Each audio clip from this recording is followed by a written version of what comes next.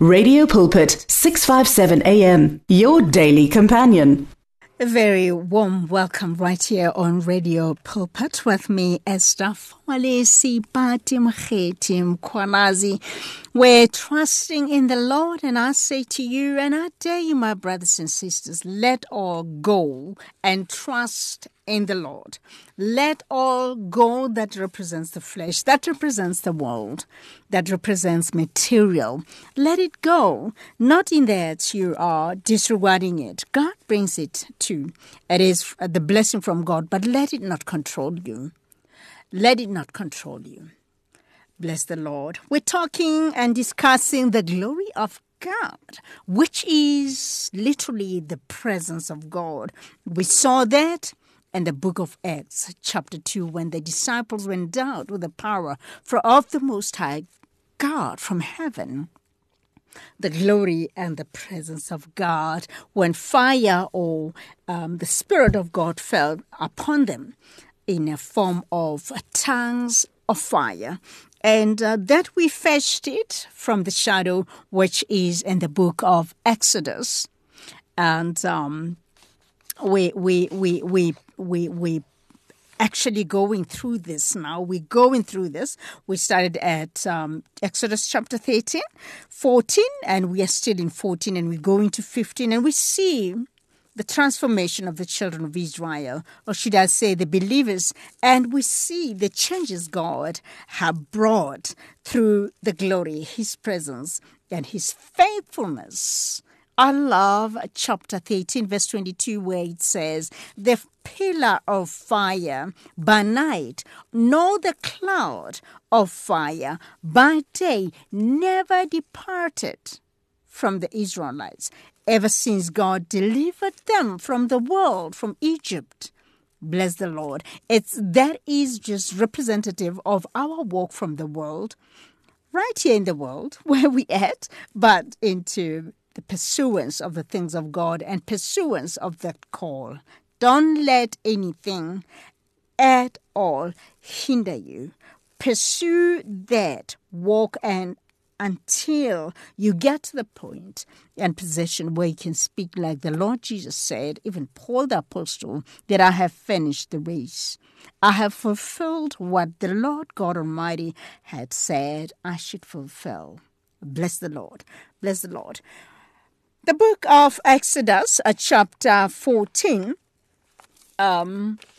represents our Exodus in the book of Acts, chapter 2.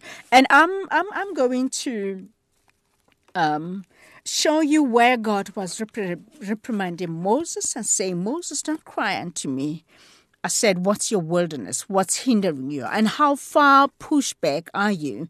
Are you at a position where you say, I can't deliver myself? Even the apostle, the most esteemed apostle in the Bible, Apostle Paul in 2 Corinthians, he says, I sought the Lord in prayer and I cried because I had a thorn in my flesh. And the Lord said to me, my grace is sufficient for you. In other words, I'm not going to deliver you. You're going to deliver yourself by doing what? Trusting me. In faith, by you looking towards me and believing that in the midst of these adversities, God is going to deliver me. And it's what we say, the word that we say. Here's what Moses did as well when Israel was now doubting in fear and complaining and saying, you should have left us in Egypt. And this is what Moses tried to say to comfort them. And from carnal sight, you would say this was just the right saying and the right comforting and leading of the prophet of that particular time. But God rebuked Moses. Are you in the wilderness where you have no one, but you're seeking only God? That's just the right position, because God will deliver you. God will deliver you. God, the Almighty, will never leave you nor forsake you, but God will deliver you. Bless the Lord. Let's allow the Holy Spirit to walk us through this walk, this wilderness. It's not only spiritual. It's spiritual first, and then it manifests in the flesh. It's visible to the sight, and it's painful. It's painful. The enemy is heartless. Are you in that position? Don't lose hope. Your victory is at hand. Don't lose hope.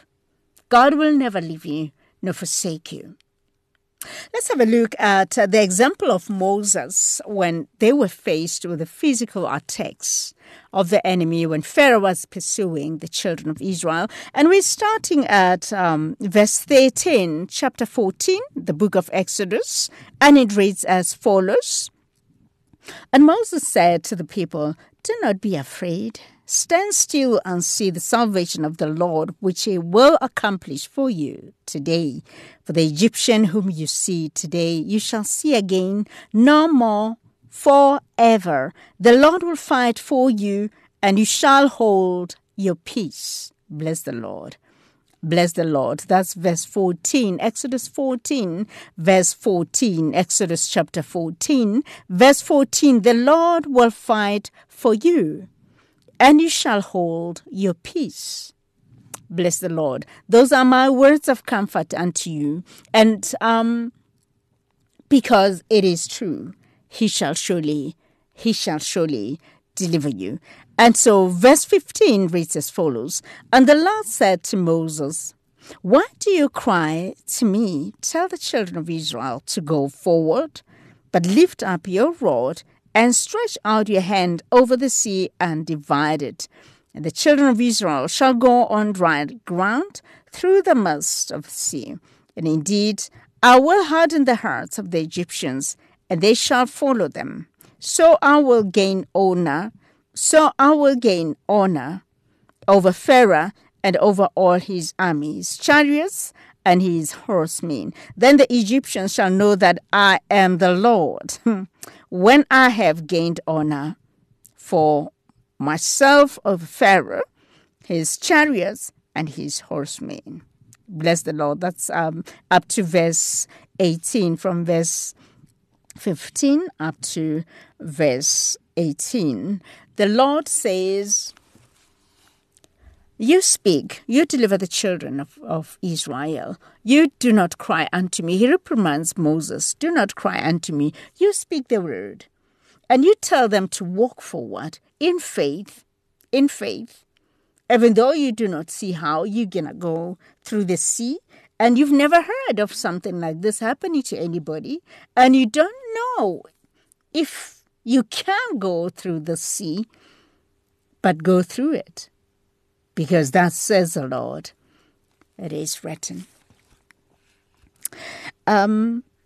We need to strengthen ourselves. The war has gotten ugly.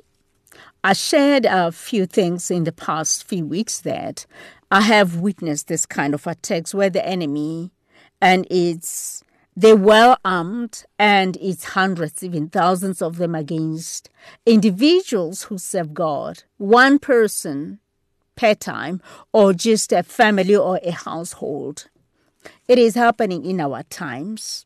As you know, even the apostles in the book of Acts, the armies were after them and against them, even the church of the time. The Pharisees and Sadducees were against them. These poor people were being arrested day in, day out, from Herod's office, as well as accusations from the Sadducees and the Pharisees, who was the church, who were placed in the flesh as the leaders of the peoples, or a nation of Israel, because that time Israel was under the leadership of the Roman Emperor. And so we're talking armies here. And this is very significant because you got to see, even in the book of Exodus, it was armies. We're talking armies here. Even in the book of Acts, we're talking armies here. People who would just come and persecute, even arrest people. Many a times, the disciples were arrested. Many a times, The Lord delivered them. Even the angel came and said, go, walk through the doors, even though they are locked. Are you at a place where it's impossible and all thousands of people are against you just because you are truthful unto the Lord, just because you fear the Lord and the glory of God does manifest through your life? Bless the Lord. I want to make you understand and take it not lightly. The enemy only pursues because the presence of God, hallelujah, hallelujah, hallelujah, because the presence of God is there. Because the presence of God is upon you. When you are a Christian who's carnal, Satan is not intimidated by you. He can use you anyhow to defeat yourself, even become ashamed before God, even the world. There is a man who calls the name of God, but there's no presence of God. There is no show of God. He has no worry about you. But when the presence is there, then he will try to really fight you, to destroy you, kill him, murder. That's what he says.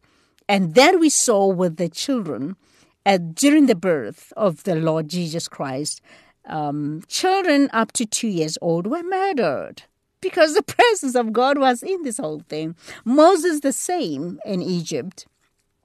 Children up to 2 years old and boy children, because a prophet of God was born. It starts from birth. It starts even it will pursue you because you are born for a purpose. As Esther the queen would say, for such a time as this, born for such a time as this. God wants us to stand up and be counted as those who did not fear in the midst of pain.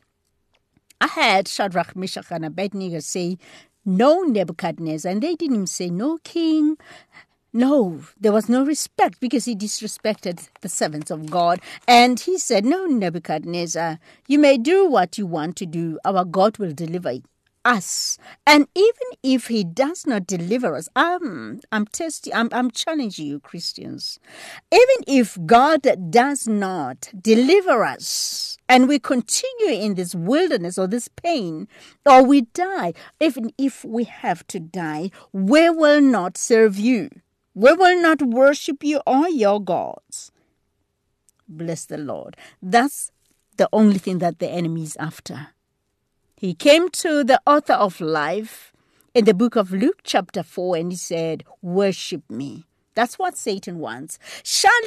Are you like Egyptians who go back to their food and the graves and they bless the Lord, jobs and you do not pursue the call of God and you know exactly what he wants from you?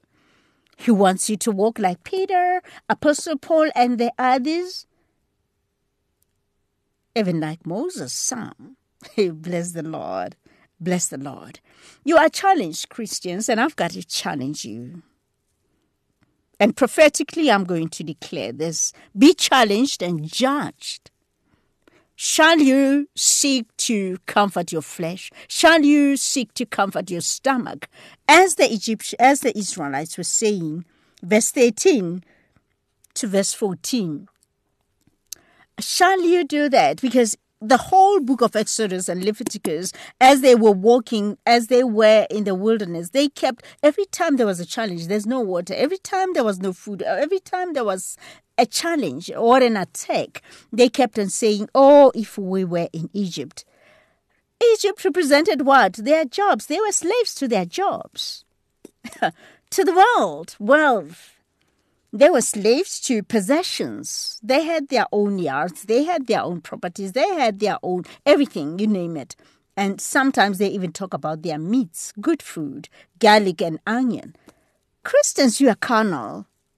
And that is just a sign of where we at the tail end of our deliverance into the promised land. Bless the Lord, for the Lord Jesus Christ is coming, and soonest he is coming. Please do not be part of the 5 virgins who walked, or should I say, all the hundreds, even over 1 million of Egyptians that walked out of Egypt, but they did not ever enter into Canaan.